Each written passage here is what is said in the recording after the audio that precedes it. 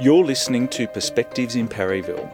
Today, my guest is Renee Brack, a screen and media creative and communicator with a passion for eclectic and engaging stories across print, television, film, radio and digital. Renee's YouTube channel has racked up over 1.3 million views, driven by her unique approach to interviews.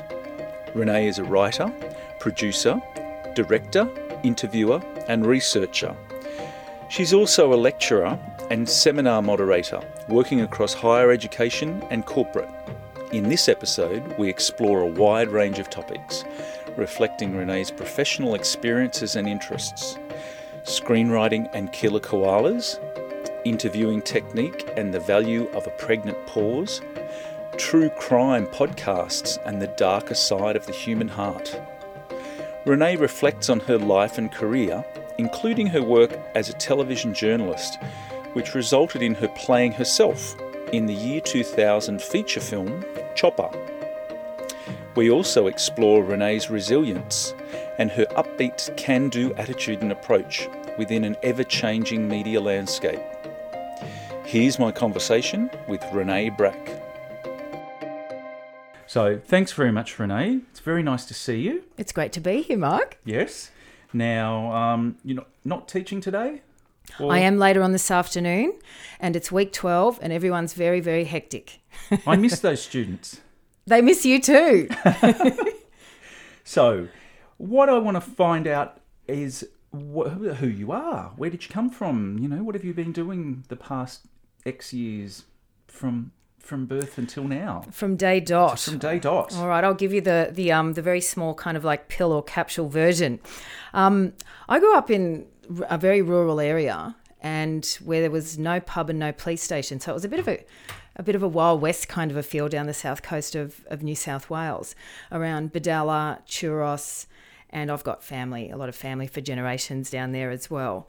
So naturally, parents like mine would send their children away to country boarding schools because that's what you did.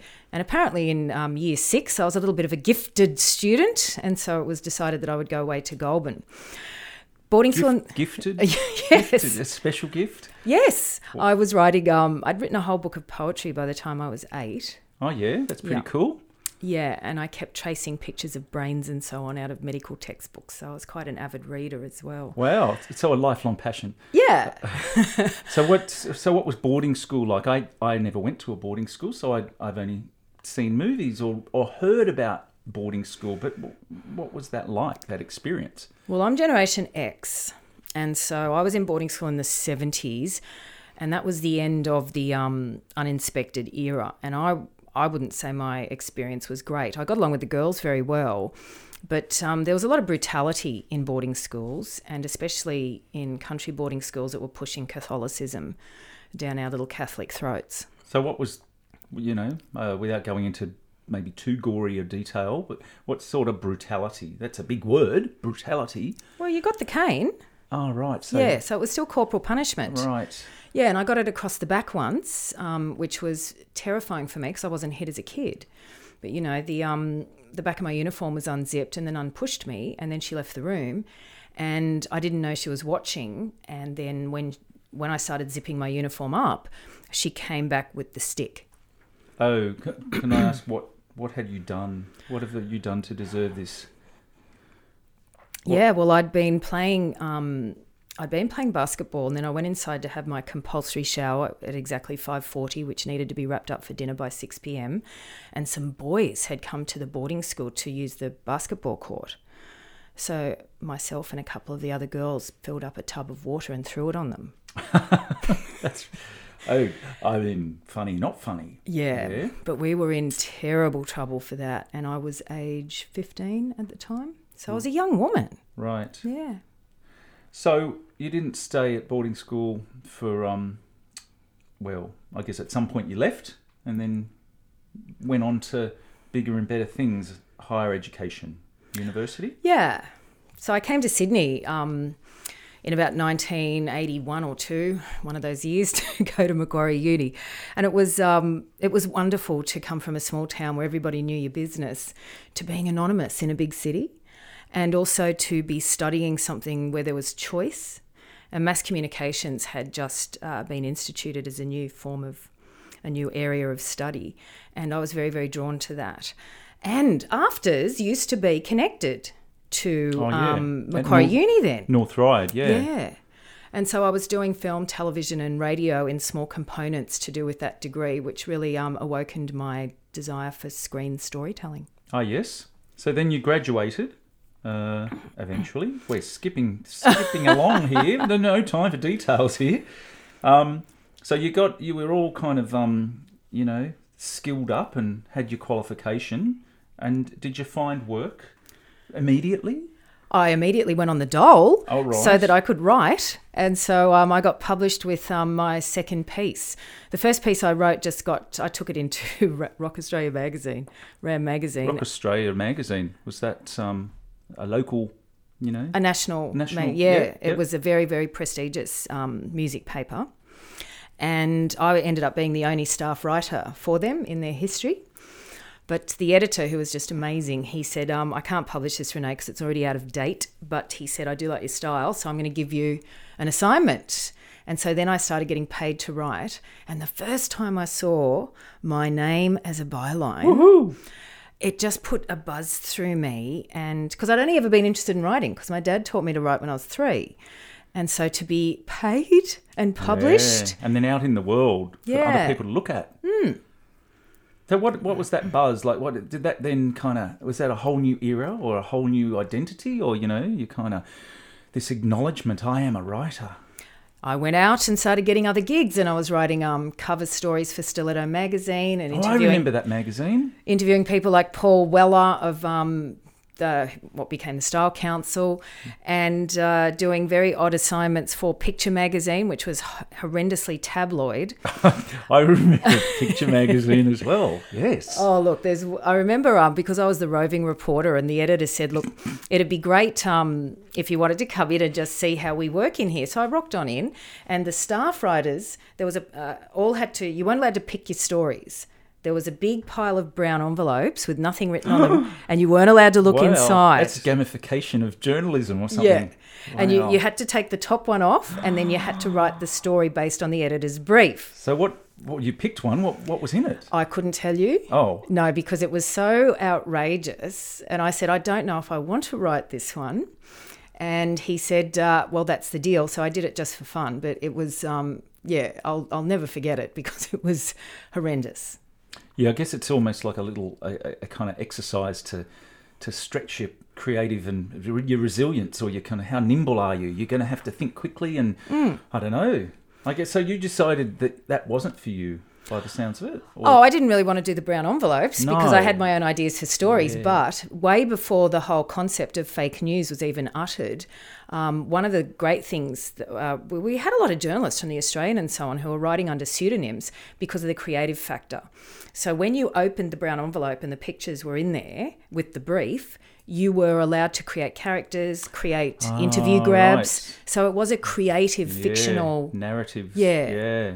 Now that's interesting. It's an interesting process. Is that a common process in kind of magazines back in the day, or it was just this particular publication? I think it was specific to Picture magazine. Yeah, okay. I guess they wanted a sparkle to their stories or something. There must have been an underlying rationale.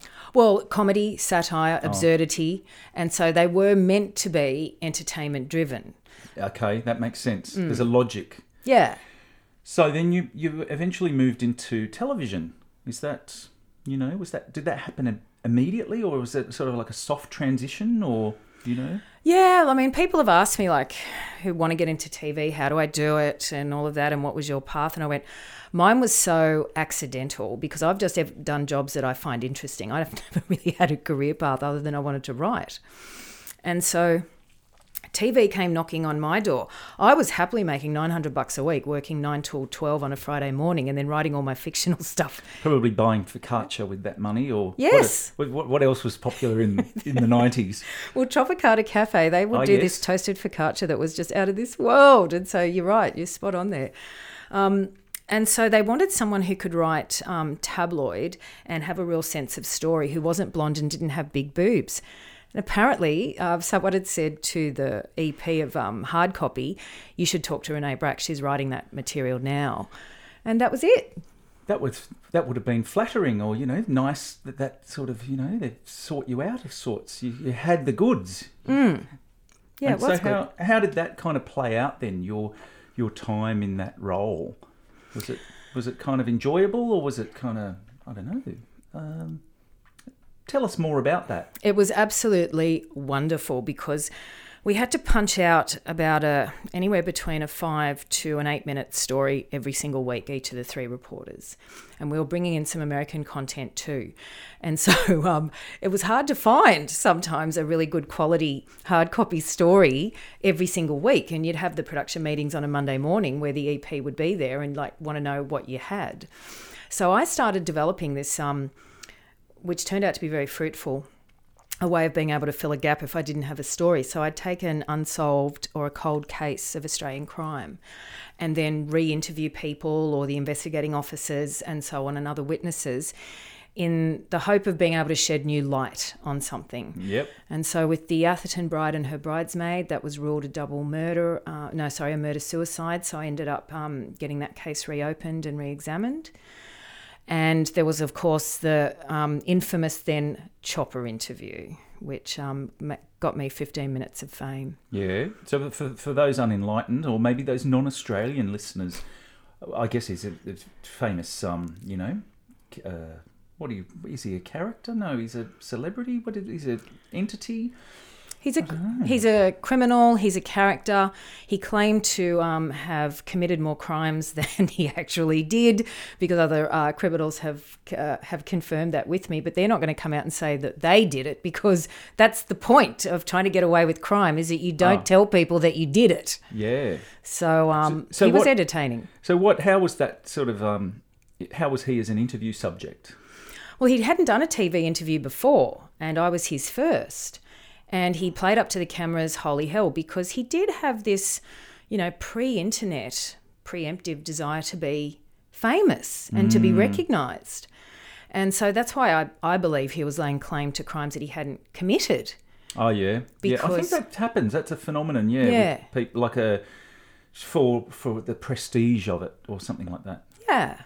And so I think if he had have turned his talents to any other industry, he could have been quite a success. So tell us more about how some of your writing. You've written, produced and directed some short films as part of, and plays. Could you tell us more about that? Red-Handed was a short film that I wrote that was turned into a play that was produced in Sydney, and then a producer came along and turned it into a film, which has won awards and had an actor nomination for the DOP and won awards around the world. And that was really interesting because I'd written it as a feminist tome and an ideological statement about how far women have to go to protect themselves when the law doesn't do that. And this was just predated Australia's anti-stalking laws. And then director Tony Tills took it and turned my script into a horror thriller. And it just went gangbusters and found an audience. So that was really interesting. But as a writer too, you need to pull back and let a director... I was wondering what's that process like? Because you've written something as a creative work and then you have to kind of hand it over and somebody else is interpreting it or kind of shaping it. What goes on as from the creator's perspective? Couldn't tell you. I wasn't part of that process. Yeah. So I was going to move on and get onto some other things as well. Yeah, because he just did it, and I had, as a writer, I'd already just abdicated full responsibility because I'm not a part of that process. And you're fine with that? That's kind of just, With some projects, because there are some projects I'm very attached to. Like Outback Killer Koalas has just been a top 15 finalist in the Truant Pictures screenplay competition associated with Animal Logic. And so that one I'm very, very connected to. So, yes, I'd love to co-direct it, but I don't know whether I will. So it sounds like we'll look out for that in the near future. Yeah, definitely. Very good. So can we talk a little bit about your teaching and your because you've done that more recently. You seem to have 20 plus years of TV, film, print, digital, writing and producing, but more recently teaching. So what was that like? I know you're currently teaching. What was that transition like, or what's been the experience so far? I never wanted to have children, and I made that decision very young. And so when I was offered to do a 2-hour lecture on film critical analysis, I was like, oh, yeah, okay, maybe I could do that. And then when it awoke in this need to nurture, and instead of passing on DNA by having children, I'm sort of passing on something else like knowledge and showing people how to learn and research, which has been phenomenal. So I used to make this little joke in the beginning that I've got a celluloid umbilical cord to you, the students, which I'm going to cut at week 13. But it's been very rewarding because this need to nurture is greatly satisfied by sharing knowledge.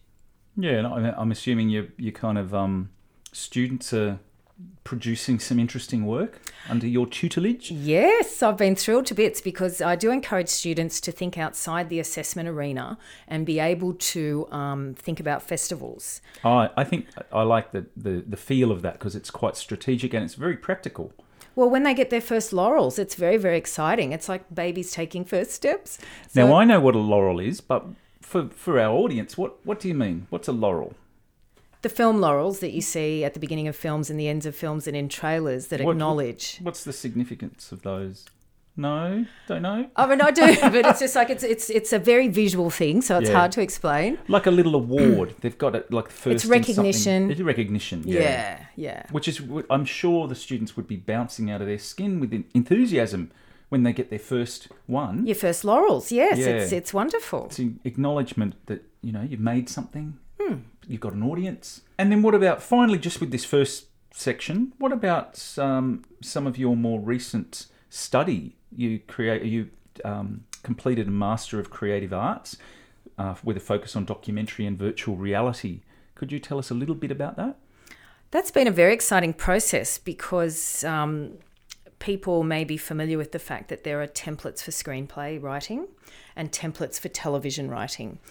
But there's not really a template for immersive script writing. And by immersive, I'm talking about virtual reality, 360. So you've come up with like a script template? Is that what you would call it? Or guidelines or something like that? Well, the research took me, I started looking for it to see what was out there. And there are plenty of storyboards and gaming templates that people can use, but I was looking for a text-based one, and then I came across Ilya Petrodis's template that he'd used just for himself and devised himself to be able to show it to funders and crew to be able to realise a virtual reality script, because when you don't have a screen and you don't have edit points, it changes the way you write.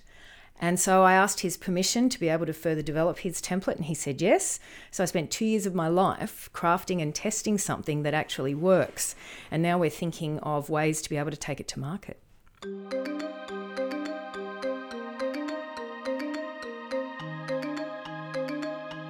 You're listening to Perspectives in Parryville.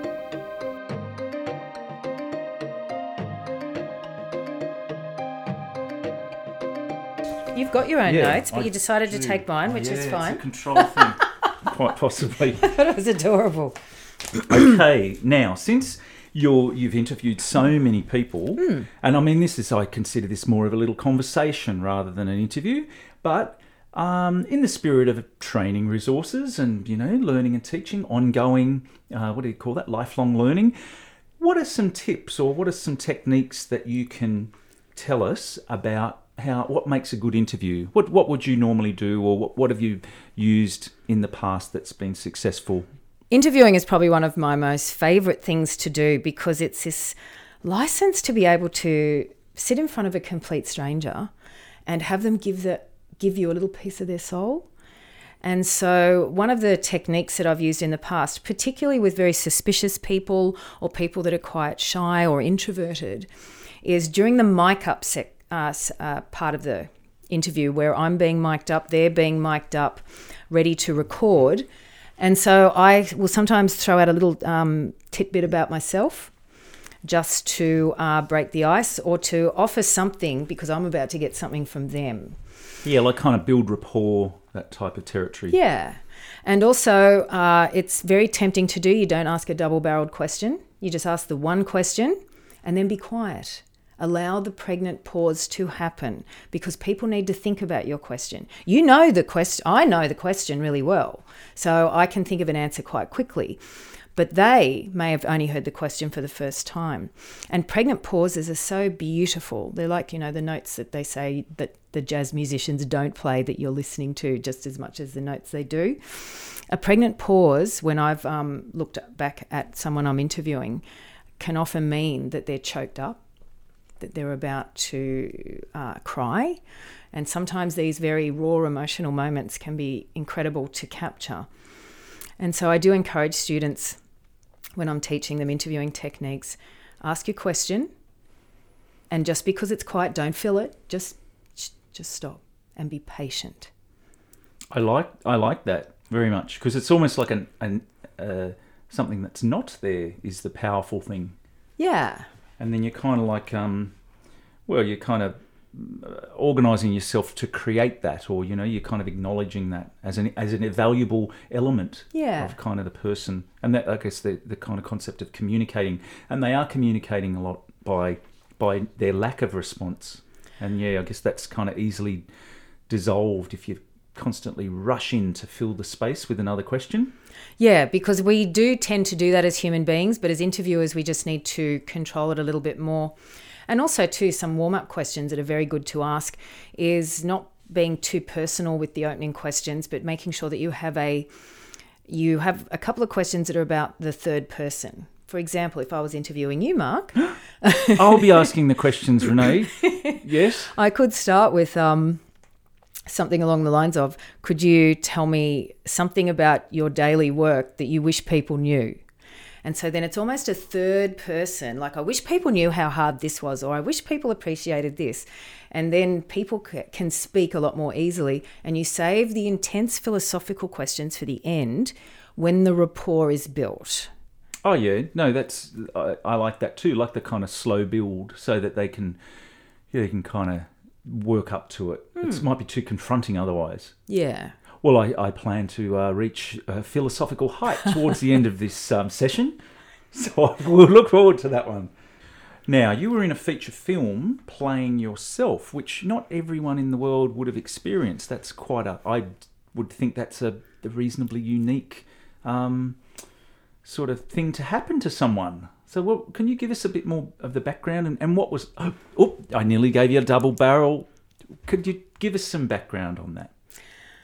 When director Andrew Dominik and producer Michelle Bennett were going to make the film about Chopper, she approached me and thought it could be interesting for the audience to have the person that first broke the story, because it went, they didn't have the word viral back in the early 90s, but it went viral.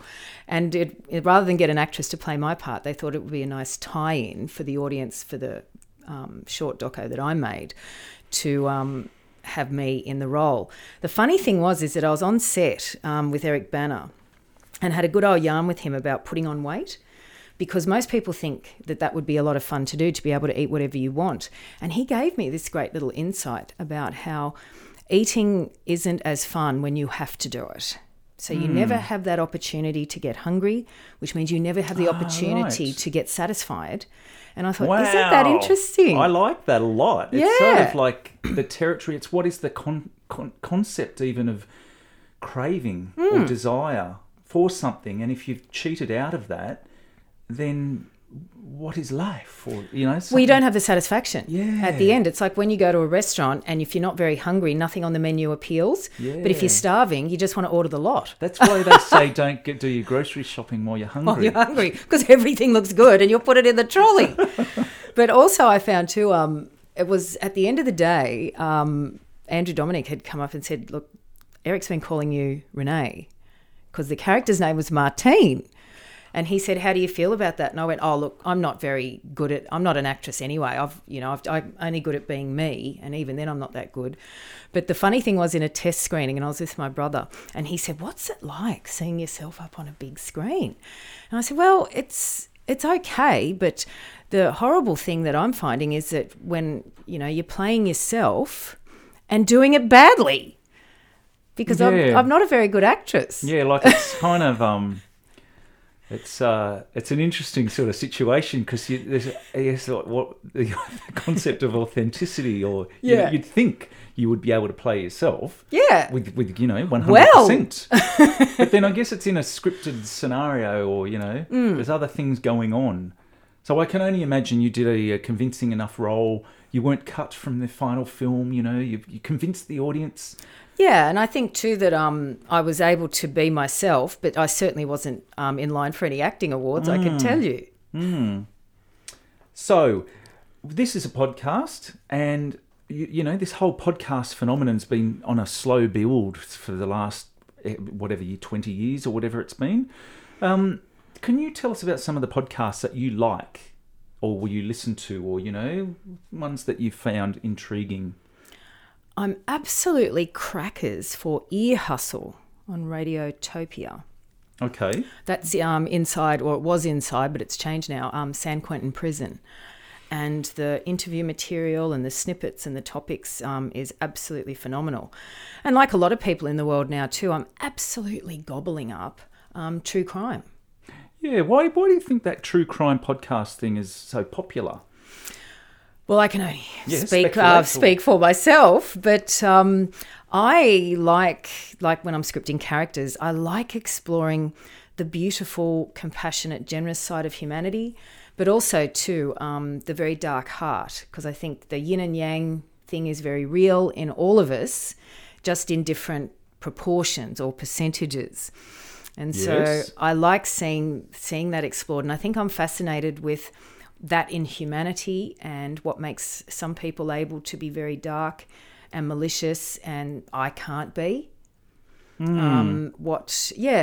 I'm just very fascinated with the human psyche with regard to good and evil. Yeah. I mean, some of these ideas are then further explored in, say, works of fiction, because they might help an audience to engage with some of these darker sides. Now, I've got a list of some of the films that you like. Can you talk on, why are they your favourites? Or, we've got, right up front, we've got Diabolique. I didn't pronounce that very well. I watched that only about a month ago, because it was in a Stephen King book on Danse Macabre. I think it was like all of Stephen King's favourite horror films, and that was one of them. And I thought, I'm going to watch it, and then I watched the remake as well, the 80s, 90s remake. Anyway, enough about me talking. Can you tell us more about that film and some of the others that you like? Well, Diabolique is wonderful because it's one of the better Sharon Stone films, and it does explore that good and evil, and has incredible twists about who's really the evil character and who's not, and it's quite surprising. So I love a good twist.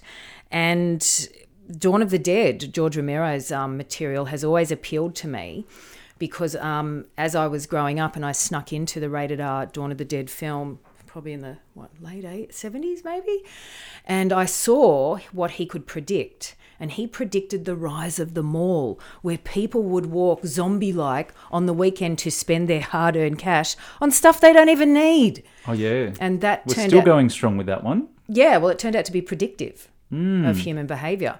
So I was very fascinated with that as well. And so what are some other films, possibly even ones that are not so horrific? What sort of territory do you like to explore? Well, again, too, like finding out and studying and delving into how people are their own worst enemies, and how our own little foibles and negative traits are the things that trip us up. Yet humanity, generally speaking, is quite happy to blame other people for what's wrong in their lives. But I think of a film like The Remains of the Day with Anthony Hopkins and Emma Thompson. And how difficult it is for him because of his class and station in life to express love for somebody, and the chance of missing out on a great heartfelt opportunity because of structure, because the head is ruling the heart. And so I find that really interesting and fascinating.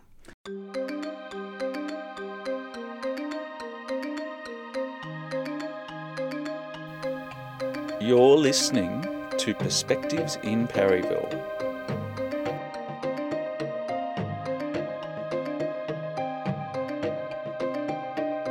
So Renee, you seem very well adapted to change, especially in your career. I mean, is this about an innate attribute that you have, e.g. resilience, or I don't know, do you have a strong underpinning drive, or, you know, what's going on with all... I mean, there's lots of change in the world. People have to reinvent themselves or adapt. Some people are not well equipped. So tell us more about that territory. I think, you know, people in the world can hate change. They can be very unresponsive to change. They can change only if they're forced into it. I'm the opposite of that. I can't walk the same way to a shop, to the shops where I buy my food. I have to vary it up all the time, and I can't walk the same way home that I walk there. The easiest way to drive me insane would be to put me in prison and just have me do the same thing day in and day out. It does my head in. So I need variety, I need change all the time, even when it comes to driving. Can't drive the same way to places that I go all the time. So you really like the kind of diversity and, you know, new experiences and new things. That's a kind of a positive by the sounds of it. Yeah, definitely. And I think it probably came from, we moved around a lot when I was growing up, and instead of hating change, because I'm not an extrovert, I'm an introvert. Actually, I'm an omnivert, which is someone who's an introvert who learns extrovert behaviour in order to cope. Oh, wow. Yeah, I wrote an article about it for the New Daily, and got so many responses from people going, oh my God, that's what I did. This is me. And so change for me, it was like when I broke up my first relationship, and I remember the metaphor. I felt like I'd opened a window and got a breath of fresh air, and that has stayed with me all my life. Yeah, so it was like quite a positive kind of aftermath of a kind of seemingly kind of not a good thing, an end of a relationship, but it's kind of, for you, it was a positive experience. I love ending relationships. I had struggled to stay in them. You know, it's that daily grind. And this is, again, harking back to change, is when decisions or questions would be asked, what do you want for dinner? I don't know. What do you want? Do you want Italian? No. How about Thai? Oh, maybe. And I can only have that conversation about God. Twice, and then I'm done. So you've evoked a certain tedium that's, you know, I'm sure people will recognise. And so what about some of the other aspects of your life that you've had to, you know, bounce back from or travel through? Well, it's always interesting when you start noticing some grey hair. And I had a whole whammy of, you know, embracing that ageing process in myself, all in a 12-month period. My father died. I'd had a long-term job, which I never intended to be long-term, but because it kept changing within the role, we did 6 different shows when I was at Movie Network Channels for 12 years. And then the parent companies, MGM, Disney, and Warner Brothers, and there was a couple more, had decided to disband because they were just starting to, in the year 2012, just starting to do the vertical integration that we are now seeing as Disney+. I see. They didn't want to have an amalgamated entity in Australia anymore.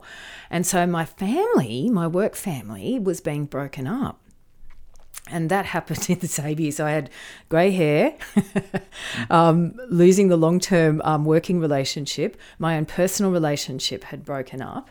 And so it was a lot happening at once. And looking back on it, I'm so glad it all happened at the same time. So what sort of impact did that have, like in the immediate day-to-day kind of, situation? Well, you become quite neurotic and eccentric on a day-to-day basis. I don't really know if I want to... No, we don't need to know all the detail. I guess that's a kind of reasonably, you know, common response. But then there must have been a long-term sort of, you know... Well, how did you get out of that? Or what did you do to sort of keep moving? I just kept doing new things. I would do anything that captured my imagination. Like when I was invited by SBS News Online to write an obituary about Chopper, that led to a whole lot of other op-ed pieces that were really interesting, and I could pick and choose my own topics. So that was really good.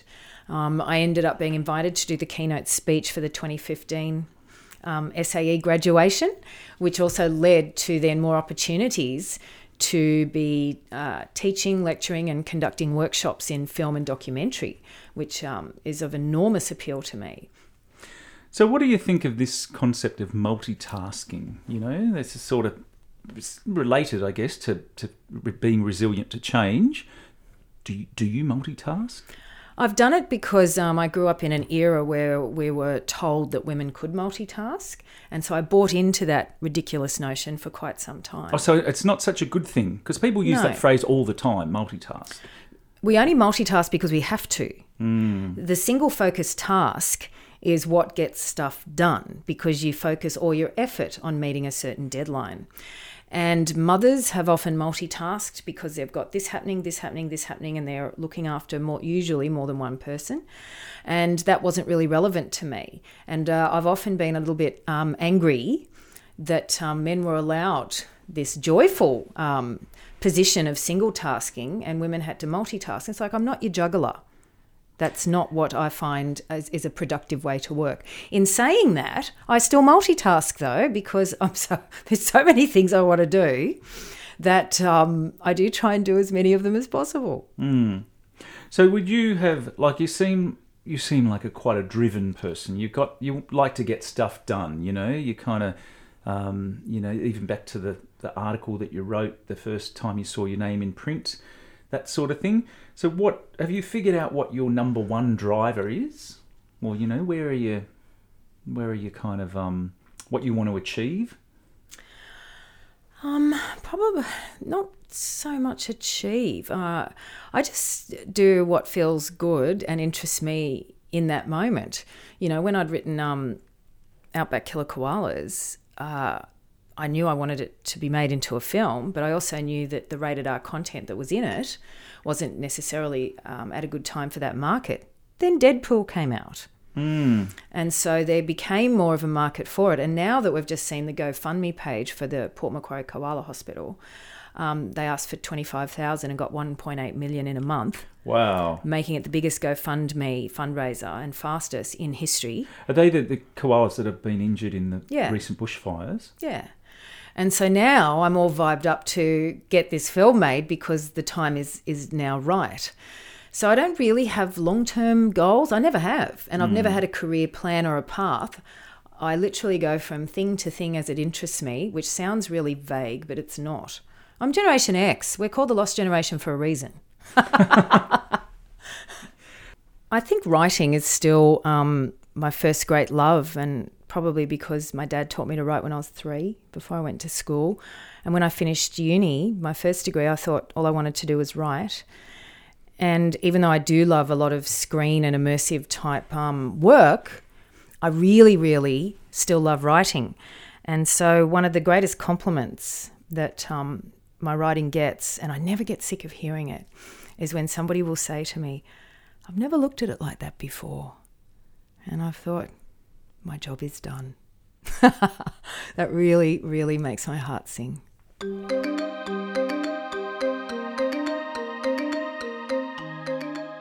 In this episode, I chatted with Renee Brack, a screen and media creative and communicator.